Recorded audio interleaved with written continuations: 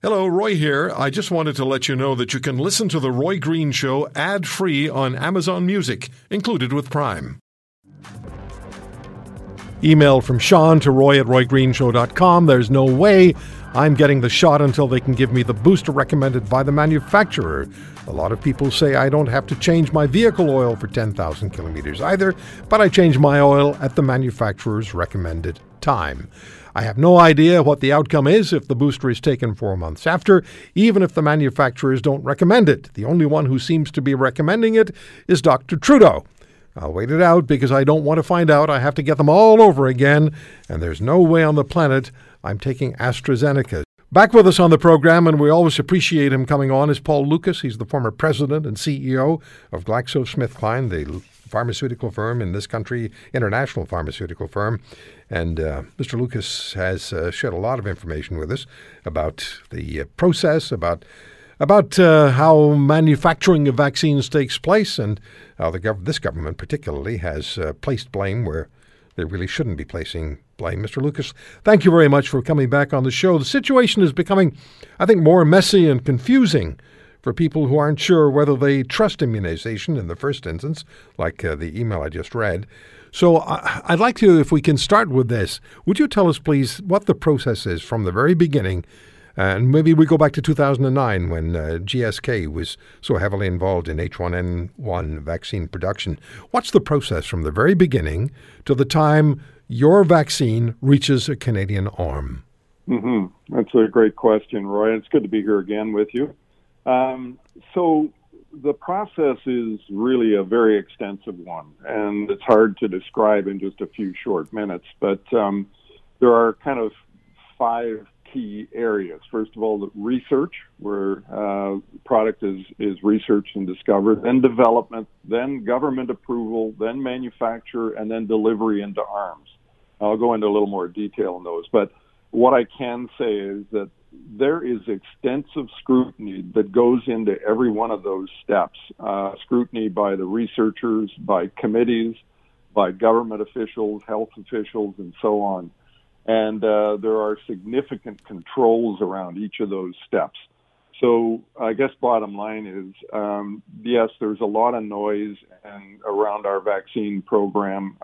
People have concerns, but Canadians can feel 100% assured that no corners have been cut in the development of these vaccines. And, that just can't happen because of the controls that are in place along the development line. So the government is in contact, health officials representing the federal government, maybe both, were in touch with your company, perhaps with you directly, as this whole process unfolded in 2009. Yeah, absolutely. And maybe I can just walk you through some of the steps top line. Please. But, a vaccine is, first of all, discovered, and it's discovered in the labs of companies or universities. And during that time, it's, when they discover something like a vaccine, say a COVID vaccine, they test it in the lab, they test it in the Petri dish, they test it in animals to make sure that there are no significant issues and that it might work.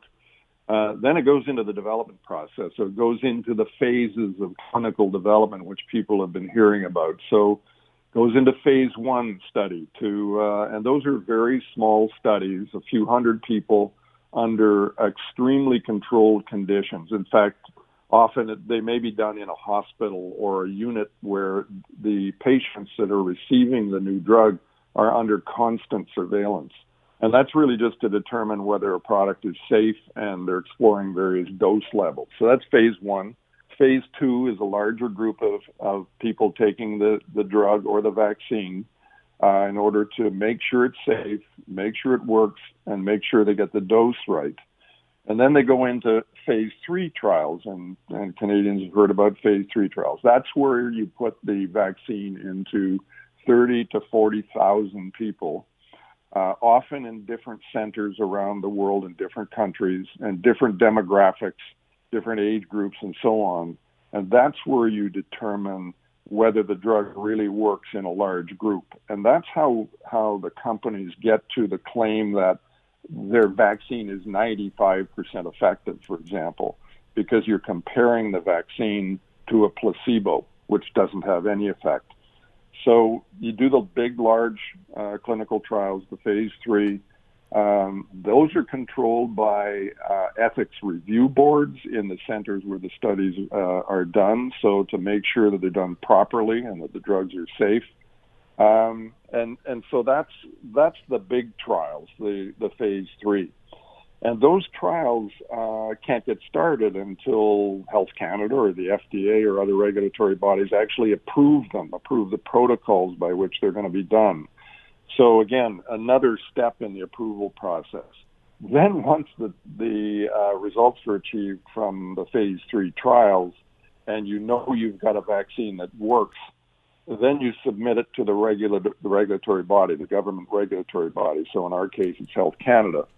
You make a submission, they review all the data, they make sure that the data shows that it's safe and effective, and at the same time you submit manufacturing data to make sure that the manufacturing process is proper, and Health Canada would approve virtually every step of that manufacturing process. They in fact actually inspect the factories in which these vaccines are made to again make sure that everything is correct.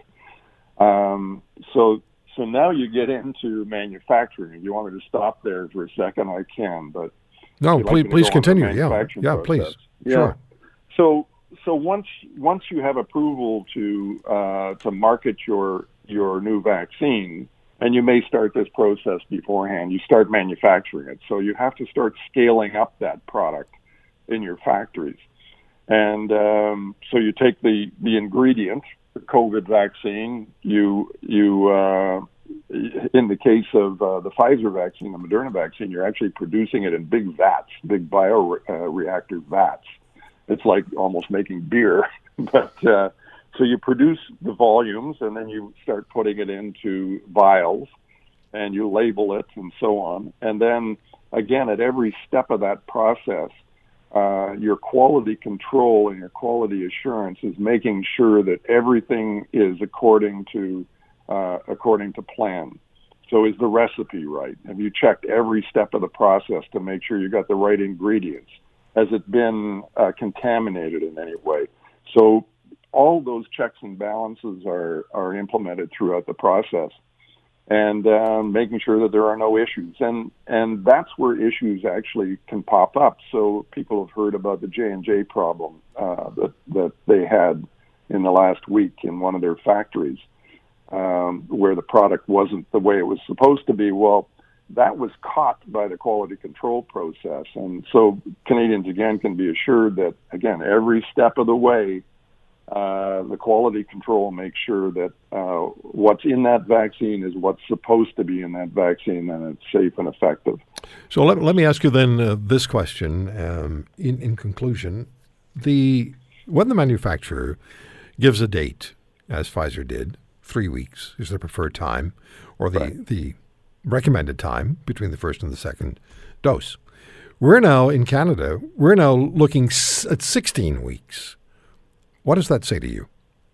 Well, as you can tell, I have a science background, and I believe in the science, and the science comes from the clinical trials. And when Pfizer did their phase 3 trials, and the other companies did their phase 3 trials, they came up with what they felt was the proper dosing regimen with the proper interval. And they came up with 3 and 4 weeks, Moderna and Pfizer. And that's what they submitted to the health authorities, and that's what was approved. And from my point of view, that's the way it should be administered. I think Canada has gotten itself into a position because of the lack of vaccines that were ordered and delivered, that they had to do something to get vaccines into people as quickly as they could. So, they made this decision to extend the interval, and there's no science to support that at this point. And many scientists have confirmed that.